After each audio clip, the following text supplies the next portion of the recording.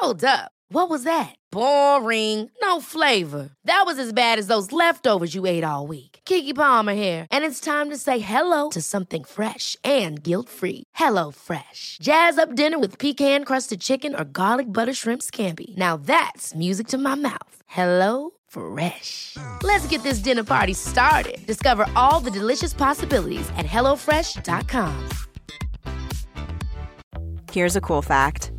A crocodile can't stick out its tongue. Another cool fact, you can get short-term health insurance for a month or just under a year in some states. United Healthcare short-term insurance plans are designed for people who are between jobs, coming off their parents' plan, or turning a side hustle into a full-time gig. Underwritten by Golden Rule Insurance Company, they offer flexible, budget-friendly coverage with access to a nationwide network of doctors and hospitals. Get more cool facts about United Healthcare short-term plans at uh1.com. Hey there, it's Michelle Norris. I'm host of a podcast called Your Mama's Kitchen. When I travel, I'm usually looking for a way to find a taste of home when I'm not at home. And one of the things I love to do when I am at home is entertain. And Airbnb allows me to do that. When I was in California recently, I rented a house that had a great kitchen. And when we were sitting around the table, we were all thinking, we're in someone else's house. Someone could be in all of our homes as well. If you have a home, but you're not always at home, you have an Airbnb. Your home might be worth more than you think. Find out how much at airbnb.com/host. Hello and welcome to season 4 of Owning It, the Anxiety Podcast with me, Caroline Foran. I am so happy to be joined now via Zoom, which is very fancy and high tech, and surely something will go wrong knowing me, by fellow podcaster and best-selling author living and working in the UK, Chloe Brotheridge. Chloe, thank you so much for joining me. You're so welcome to Owning It. Thank you so much. I'm really looking forward to chatting to you. And thank you so much for having me on your podcast not so long ago as well, which was just before things went absolutely bananas. So for anyone who's unfamiliar, I just want to get this right at the beginning. Your podcast is called the Calmer You Podcast. Yes, that's right. Yeah. And your book is called The Anxiety Solution. Exactly. Yes. That's the one. I'm in the middle of putting together an article where I asked different therapists and counsellors and psychologists to recommend their sort of must-read anxiety books, who they recommend to clients, and your book came up so often, so I thought that would be nice for you to know, so it'll be included in there as well. And they also recommended mine. I'm like, okay, well, I you don't need to do that, recommend myself to myself, but thank you. So while we're recording this, we're doing it a little bit in advance. We are still very much probably at the beginning of the pandemic experience. We're all stuck at home. We're trying to be safe. It's definitely having an impact on people's anxiety. And while I hope that by the time I publish this, we've come out the other side, I did want to start by, I was kind of interested in asking you, what has your experience of this pandemic so far taught you about your anxiety? Because I feel like I'm learning an awful lot. Yeah, a lot of people have been asking me if I've been feeling anxious about what's been going on. And I have to say, I'm surprised that I actually hasn't. I think definitely in the past it would have been something that would make me anxious. But I think, I still experience anxiety at times, but it's more likely to be day-to-day stuff, to be honest, rather than... I think I'm one of those people where, and I've heard this from other people with anxiety, if there's a real big thing going on, I can actually cope with that. And it's the littler things that seem to be more of a struggle. So on a personal level, I feel quite okay. We'll see how it goes. I've heard I was talking to someone recently who says you kind of got to be a bit careful if you're one of those people who holds it all together and then eventually kind of falls apart. And I hope that won't happen. But so far I've been all right. I think it is teaching me about letting go of what I can't control. I'm definitely someone that likes to be in control, and there's a lot about this situation that is outside of our control, and it can be, it's a nice feeling, I think, to be able to let go of that, and it's not always possible, but I found that so far I'm just taking it day by day and recognizing that I can't control it, so I'm just trying to make the best of the situation and trying to be there for other people as much as possible as well.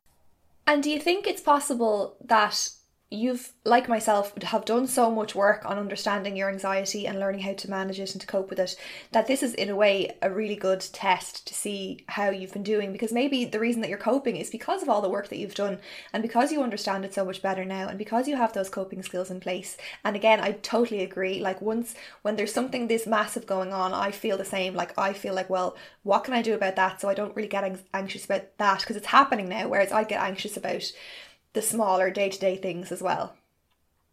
Yeah, I definitely hope that all the years of therapy and all the meditation is paying off somehow.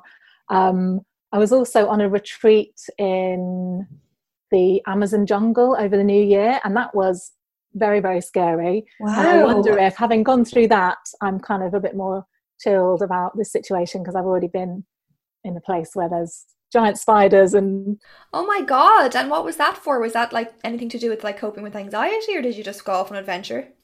It was, partly adventure, partly my partner's really into like studying with shamans in the Amazon, and so I had the opportunity to go with him, and I was really not up for going and being in the middle of nowhere. Literally, you have to get on a little plane and fly for hours into the jungle. There's no roads. You can't get out. So oh my God, you can't get out.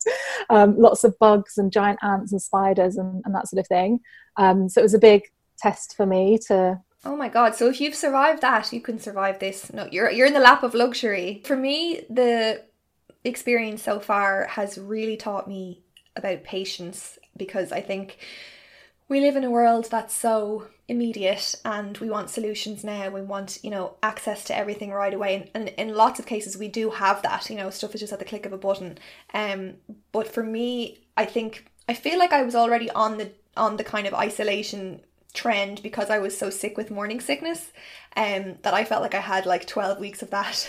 And I was forced to learn patience so much. And when you're anxious, you just want it to be okay now. You don't want to be told it's going to take a while. And now, having come through the morning sickness, I'm still kind of in it, but which is terrible at 20 weeks. I thought I would definitely be over it. And then having to face this, it's just, I feel like this year is like, you have to learn to be patient. And I think patience would be such a good skill for managing anxiety, that things take time. Especially, people always ask me, they DM me saying, oh, can you give me an idea of how long it will take for me to be able to be okay with my anxiety? And obviously that's just such a heartbreaking question, because it's, how long is a piece of string, but I think patience would be a skill that I need to work on for sure. Yeah, that's so interesting. And I know that, well, I hope that we can be able to look at what we can learn from this situation, what we can learn about ourselves, and I think we're going to come out of this, all of us, stronger and more resilient, because we will have been through all these challenges, and on the other side, knowing that we can survive, knowing that we can adapt and change and learn about ourselves, I think it can hopefully bring us out stronger the other side. Yeah, absolutely. I completely agree.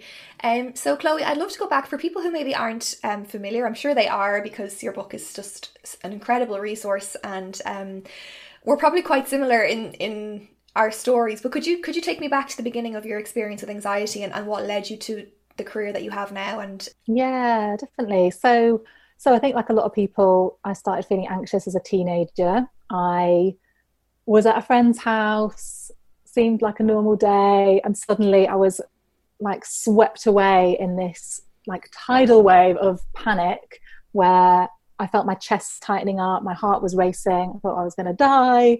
I was begging my friends to take me to hospital.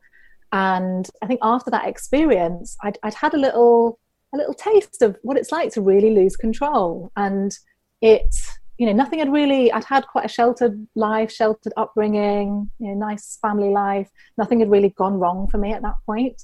And suddenly this thing had happened, and I just didn't feel normal after that. And I had very frequent panic attacks for the following kind of years after that. And it probably wasn't helped by, drinking a lot of alcohol to try and feel more confident, to try and feel better about myself, and all the kind of physical effects that alcohol has that can really trigger anxiety. That definitely didn't help.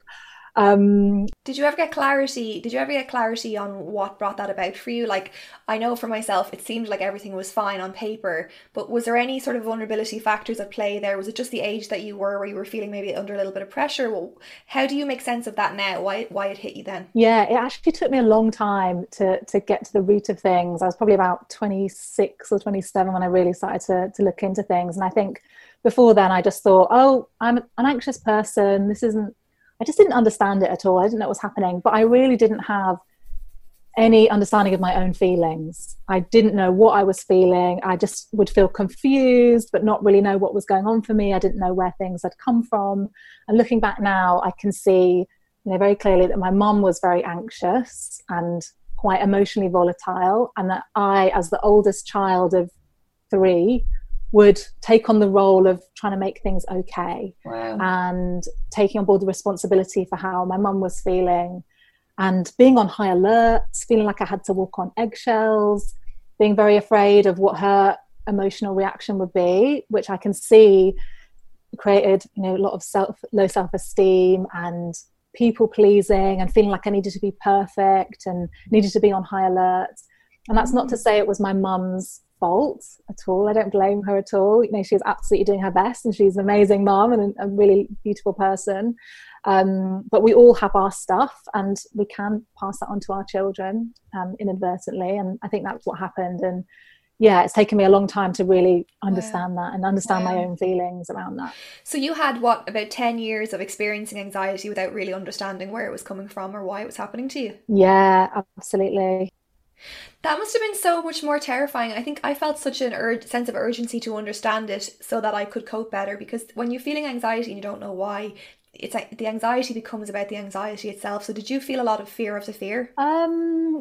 Yeah, that's an interesting way to describe it, isn't it? The fear of the fear. Yeah, I definitely had a fear of having panic attacks.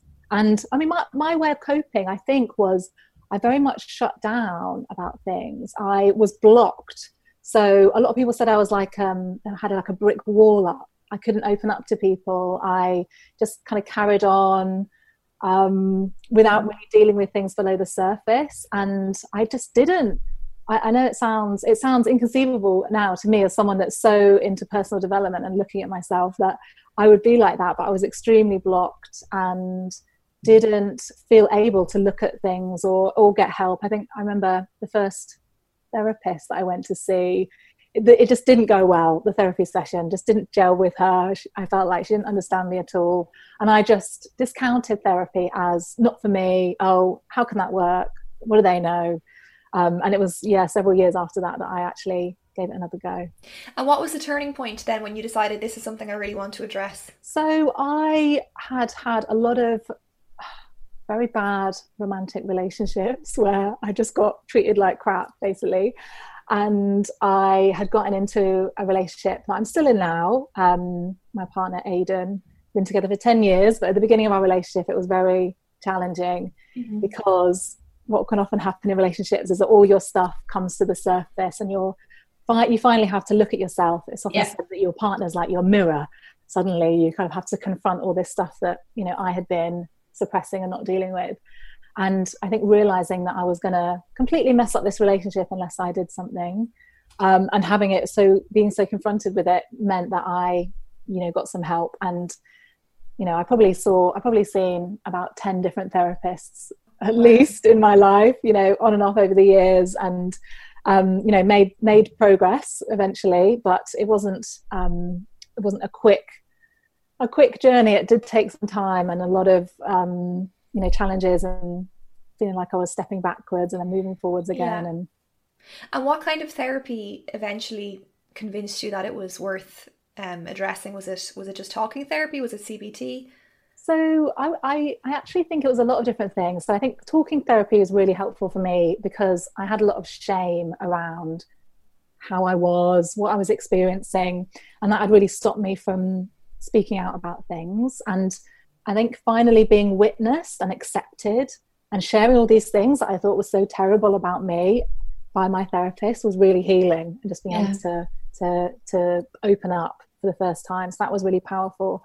Another thing that massively helped me was I was types of therapies that address the body. So I did things like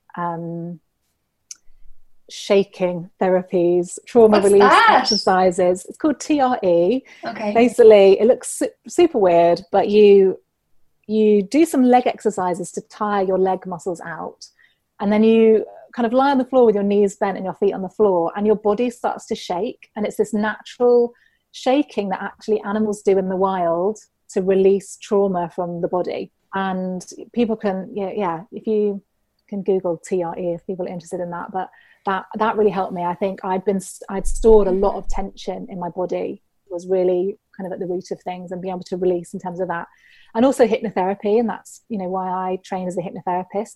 I discovered hypnotherapy recordings and listened to them every day for several weeks, and found that made a difference. I found I could relax more and I felt more confident. Okay. And would you say hypnotherapy, is good for people for whom they know their anxiety is rooted to something in the past and they want to go back and address that then? Or do you think it's just quite a relaxing thing to do regardless of whether your anxiety is coming about now or whether it's from the past? Yeah, I would say it definitely does help with dealing with things from the past and helping us to reframe situations. And I often do something with my clients where we go back to a situation in the past that maybe is at the root of the anxiety, and think about what you might say to yourself at that time, what they need to know, what you need to learn from that experience.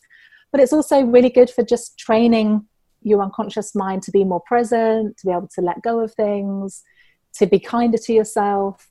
So it doesn't necessarily have to be about dealing with the past. It can be about just tapping into other resources. And if you were skeptical about therapy, were you skeptical about hypnotherapy? I don't think I thought about it too much. I think I just was experimenting with recordings at that time. Okay. So I thought, I'll give it a try. It didn't seem like it's not a big investment to listen to a recording. So I think I was just giving it a try. And actually I was surprised that it worked. So I suppose I must have been skeptical if I was surprised. Yes, I was surprised. Yeah. And can I ask you about the symptoms of anxiety, how it manifested for you? Because for some people, it's really very physical, where they don't necessarily have bad thoughts, but their chest is tight, their heart is racing, their jaw is tight. And then for some other people, or maybe it's a combination of both, it's just like thoughts that can go off like a bomb in their head and lead to more thoughts. And then that brings on this physical response. And for me, it was kind of a combination of everything. It was very physical, but it was very mental and emotional as well. So I couldn't not address it because I was physically unwell, like from the get-go when it really hit me. I wasn't sleeping, I wasn't eating properly because I just everything just shut down. So what was it like for you? Yeah, so I would say different in different situations. So I had panic attacks where I thought I was dying, and I've had experiences where I felt like I've come out of my body and watched myself from the ceiling, like a dissociation type of thing. Social anxiety, just getting very nervous when speaking to people, avoiding social situations, shaking so much that, you can't pick up a glass or something when you're meeting someone. It's very embarrassing. I've had periods of health anxiety, kind of focusing on different symptoms, obsessively worrying about things, generally just feeling nervous, IBS, all sorts of shebang. The whole shebang. Yes, glorious. Oh, God. Ways that it can manifest. And how are you these days? So I'm definitely a much calmer person these days, and I have to say I work quite hard at staying calm. I make meditation a big part of my life. I try to design my life so that I'm not putting myself under too much pressure. Yeah. But there are definitely times when I might feel anxious or overwhelmed, or stressed, but I haven't had a panic attack in a long time, thankfully. Wow. And a lot of the things around social anxiety don't hold me back anymore. So I might get a bit nervous if I'm speaking in public, but it doesn't stop me from doing it. It doesn't. Yeah, you understand it. It used to ruin like 3 weeks of my life before kind of public speaking, and now I might get nervous a few minutes before, but it's not such a big deal. So wow. I think it's also important to say that I know when I was sort of on the road out of really crippling anxiety, getting towards a point of owning it, which is the wording I use, I would have measured my success based on, okay, I haven't had a panic attack in 3 weeks. And I thought that was so much pressure. Like retrospectively, I realized that I was getting afraid of, well, if I have one, that means I've gone backwards, or that means that everything I've learned is gone and I'm back to square one.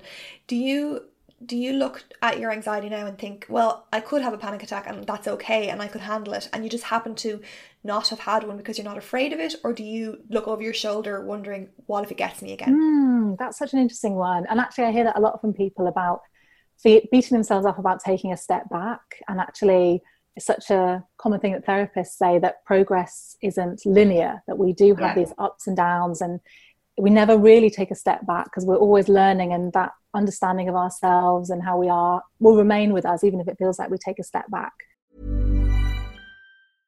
This is Paige, the co-host of Giggly Squad, and I want to tell you about a company that I've been loving, Olive & June. Olive & June gives you everything that you need for a salon-quality manicure in one box. And if you break it down, it really comes out to $2 a manicure, which is absolutely insane. It's also so easy to get salon-worthy nails at home with Olive & June. The difference between how your nails used to look when you did them yourself and now with the Mani system is a complete game changer. The best thing about Olive & June, too, is it's a quick dry. Dries in about 1 minute, lasts for 5 days, and full coverage in up to 1 to 2 coats. Visit oliveandjune.com/perfectmani20 for 20% off your first system. That's oliveandjune.com/perfectmani20 for 20% off your first system.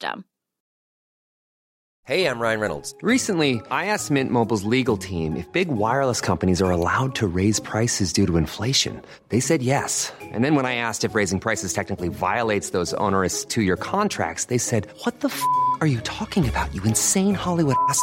So to recap, we're cutting the price of Mint Unlimited from $30 a month to just $15 a month. Give it a try at mintmobile.com/switch. $45 up front for 3 months plus taxes and fees. Promo rate for new customers for limited time. Unlimited more than 40 gigabytes per month. Slows full terms at mintmobile.com.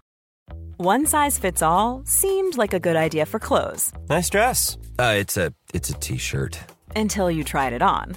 Same goes for your healthcare. That's why United Healthcare offers a variety of flexible, budget-friendly coverage for medical, vision, dental, and more. So whether you're between jobs, coming off a parent's plan, or even missed open enrollment, you can find the plan that fits you best. Find out more about United Healthcare coverage at uh1.com. That's uh1.com. I feel, and I don't know, this is not a scientific feeling, but for myself, I feel like something in my nervous system has calmed down, almost as if I feel like something happened when I had that first panic attack. I don't think this is very scientific, but something happened and my nervous system has recovered from that, almost like a traumatic event that happened. And I don't feel like I would have a panic attack now because I'm not scared of it happening. I know how to ride that wave, I think. If I do feel a lot of fear in my body, like in the Amazon jungle, there were times when I felt a lot of fear, but I know how to ride that wave, or maybe it's owning it in the way that you describe it. So yeah, I don't feel like I'm going to have another panic attack, but who knows? We'll see. But you, like, I mean, I only had one a couple of weeks ago, and I think it was the first time I'd experienced one in such a long time.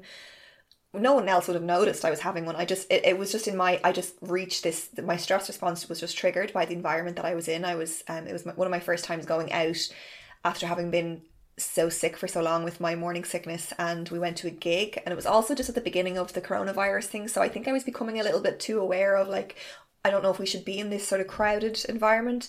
I just felt physically uncomfortable, and I started to just feel like, oh, like, I think I also had a lot of Coca-Cola. So the caffeine was kind of just like adding to the stimulation. And I started to just feel like I don't really want to be here. And if I can't leave, then I feel trapped. And someone was having a conversation with me, you know, a perfectly lovely person. And I just was like, I need to leave. And I think a couple of years ago, I would have left that situation and been like, oh my God, what does this mean? What is wrong with you? Like, I thought you'd come so far, you know, how come you're getting scared in an environment like that?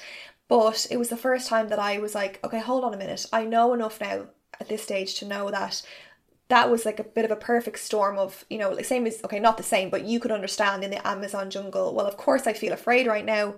I feel threatened. I feel like my comforts are threatened.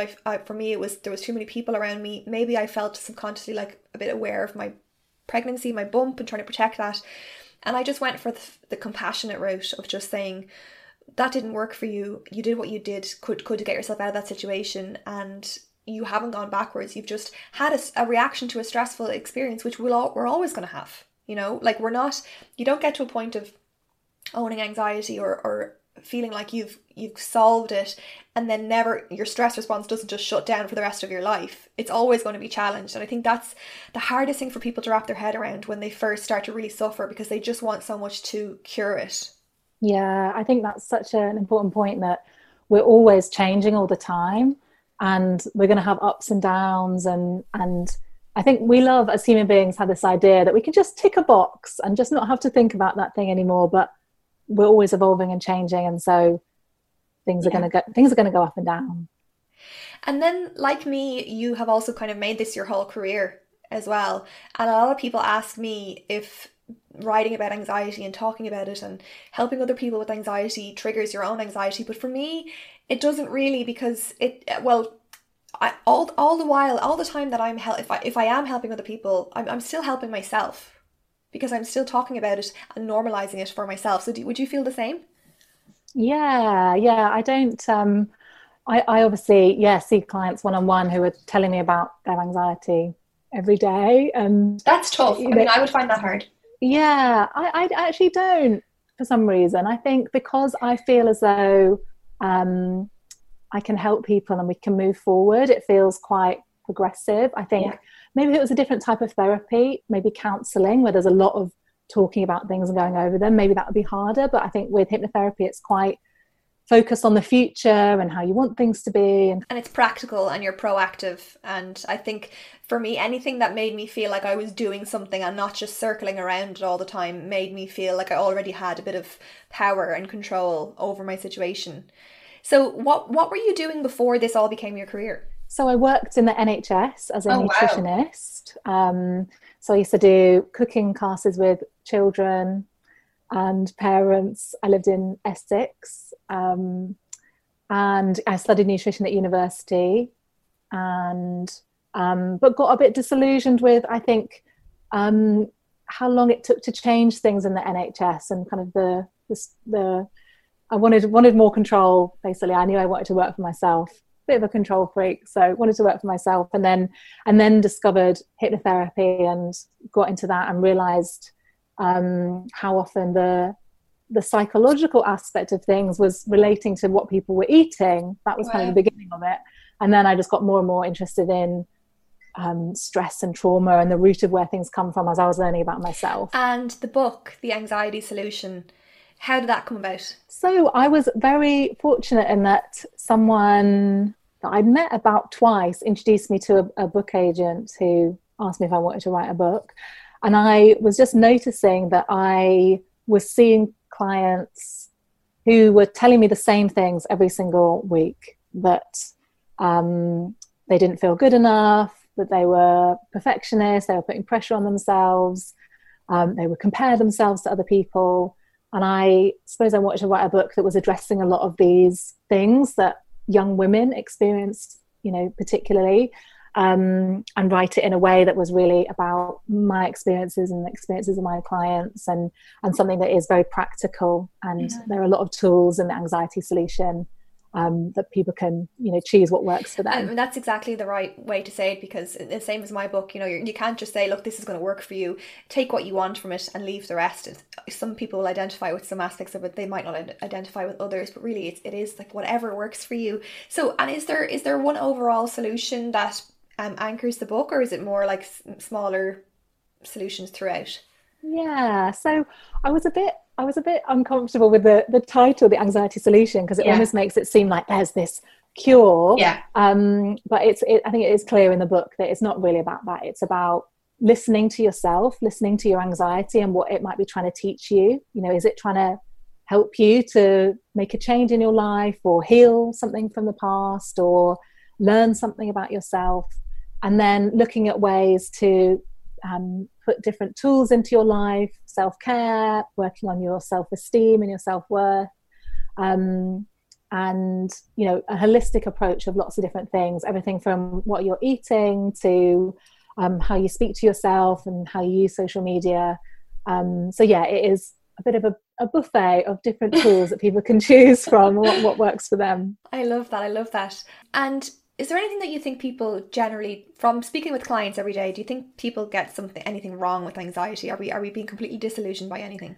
Yeah, so what I'm hearing a lot at the moment is about how people are really giving themselves a hard time about how they're feeling. So, for example, people beating themselves up about not handling this crisis better, or telling themselves they should be stronger, they should be not feeling anxious, not feeling down. And I think in terms of how we feel, we feel how we feel. We can't really, beating ourselves up about that doesn't help. It makes it 10 times worse. And so I think just being kind to ourselves about how we're feeling is something that we can all be doing. And it just takes a layer of that pressure off, because particularly now, we've never experienced anything like this before, and you just feel what you feel, and it's not good or bad. We shouldn't make ourselves wrong for that. Yeah, the self-compassion thing is something that I'm getting increasingly more interested in as a solution, as an overall solution to so many of our problems. And I think, especially in this current situation, the world is under threat. All this is going on. We're dealing with something we've never dealt with before. Yet at the same time, we're so hard on ourselves, thinking, I should be so productive. I should be doing this. I should be using every minute of my time. And I think it's just highlighting for me how little self-compassion we have.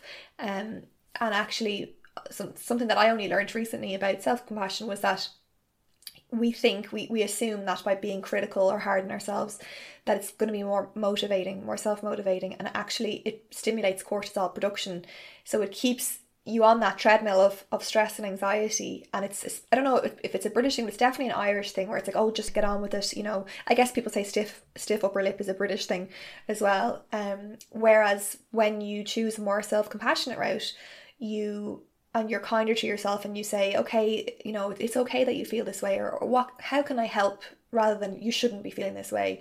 You actually down regulate that stress response, and you bring down that cortisol, and you actually bring in more of the nicer hormones. And I was interviewing a neuroscientist for the series for a while ago, and he just said the phrase to me, if self-compassion was a pill, we'd each take it every single day. And it just really stuck with me, because it's not just like a nice idea of just be kind to each other and be kind to yourself.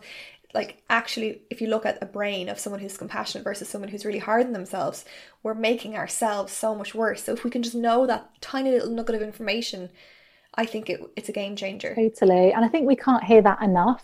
It's almost, I don't know, for me, I think we hear it quite a lot of just be kind to yourself. But actually, I think we continually need that reminder, because it's so easy to slip back into negative patterns of giving yourself a hard time. Just continuing to affirm to yourself that it's okay to be nice to yourself. Absolutely. So if you could go back now in time, as maybe in a hypnotherapy session with yourself, and tell teenage Chloe something that maybe would make her experience a little bit easier, what would it be? So I think for me it would be just saying you're okay. You're not uniquely flawed and broken. There is not something wrong with you. You're okay as you are. Looking back, I can really see it was this sense of shame, of being good enough, of not feeling that, being me was okay. And I think if I could just give that message to her, which I have done in lots of self-hypnosis sessions, then that would be really, really helpful. Yeah. And for anyone listening who has resonated with what you said about your experience of social anxiety, do you have anything that you sort of tell yourself now whenever you're going to be in a situation where maybe you'd be likely to feel anxious in a social environment? Do you have a go-to or a coping mechanism specifically for that? Yeah, I was talking to someone about this earlier today. I used to be completely terrified of any kind of networking event or party where I didn't know people. And my boyfriend works in sales and he's very confident. And he said to me, Chloe, you just got to go up to people and say, hello, my name is Chloe. So now I make a point of, if any situation I have to go into to speak to people, I just decide to myself, I'm going to go up to the first person I see and say, hello, my name is Chloe. And that is the beginning of any conversation. And you don't need to worry about what will happen after that, because the conversation will flow. They'll introduce themselves to you. You can ask them another question. But for me, knowing that I could do that, I think was quite empowering, just to be able to get past that block that I had of, oh, what do I do? How do I, start conversations? Thankfully these days I'm a lot more confident in those sorts of situations. But yeah, hello, my name is. That's my. Wow, and it's so simple, but it seems so terrifying. Like, I'm listening to you say that way, thinking, wow, she is so brave.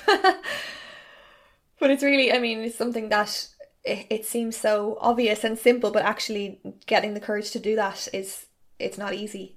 So it takes a while. And I think if someone was going to follow that advice, it's about repetition and practice. You're not just going to walk up to someone and say, hi, my name is Chloe. Well, if that's your name, and suddenly be just so fluent and conversational. It's going to take a while, and it's kind of exposure to social situations as well, which I think we are probably in a way being starved of now because of what's going on. And if I was to have any worries about, obviously we're all having a lot of anxiety about being cut off socially right now, but I think I'm a bit thinking myself, when we're back out in the world, which hopefully we will be by the time we're listening, I think I'll have to be very mindful of feeling anxious around people again, because we've been so conditioned to stay away, that I think that's going to be the next hurdle to overcome.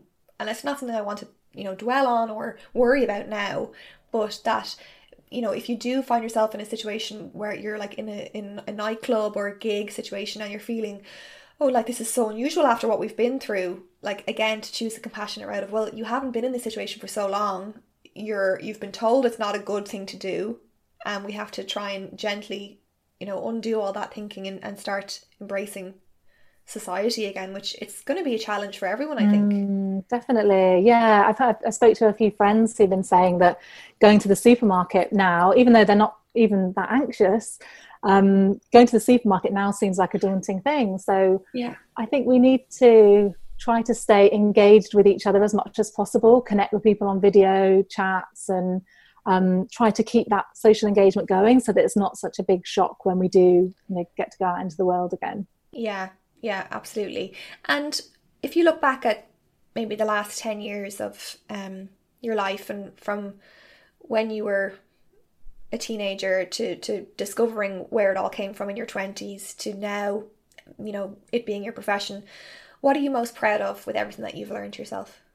Yeah, so I think if I'd looked back, even 10 years or something at what I'm doing now and what I'm able to do, I don't think I would have believed it. So I feel like I've come a long way. And I think starting the podcast was a big thing for me. Even I started it 2 years ago, but part of it for me was wanting to be more confident at speaking. And I thought, what better way to do that than to get so much practice and have conversations with interesting people. So I feel proud of having done that, and putting that out into the world. And I think it is good to look back and give ourselves credit for how far we've come. Yeah. We don't do that enough. And it's definitely something that I try to do and reflect on. Absolutely. I wrote about this in my second book, that we're all striving for success and striving to get to these points where, we've overcome something, and then we get there and we don't know what to do with the success or whatever, that measure of having achieved something, and straight away we just belittle it and we're on to the next thing.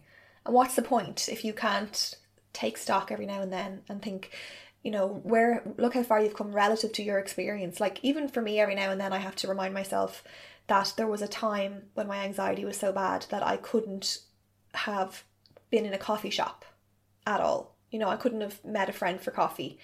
And while for someone else it might seem like, what, that is so not a big deal, for me to have been in that position and then now find myself in situations where I'm giving a talk in front of hundreds of people like that, if I don't take a moment to be proud of that, I'll never appreciate it. What's the point in just always being on to the next thing, Totally. And we're all on our own path, and so we shouldn't compare ourselves with what's possible for one person and what's possible for us.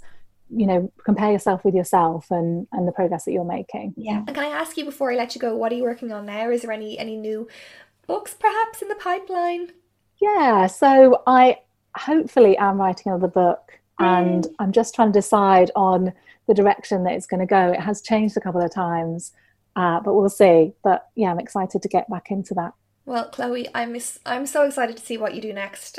You have just been such a source of inspiration on social media, particularly for me, and I know for lots of people who follow me who also follow you, have recommended you so many times. And I love your approach to anxiety. I think we have a very similar kind but educational and knowledge first approach to understanding what we're dealing with. And I wish you all the luck in the world, and thank you so much for joining me on Owning It, the Anxiety Podcast. Thank you so much. Great to chat with you.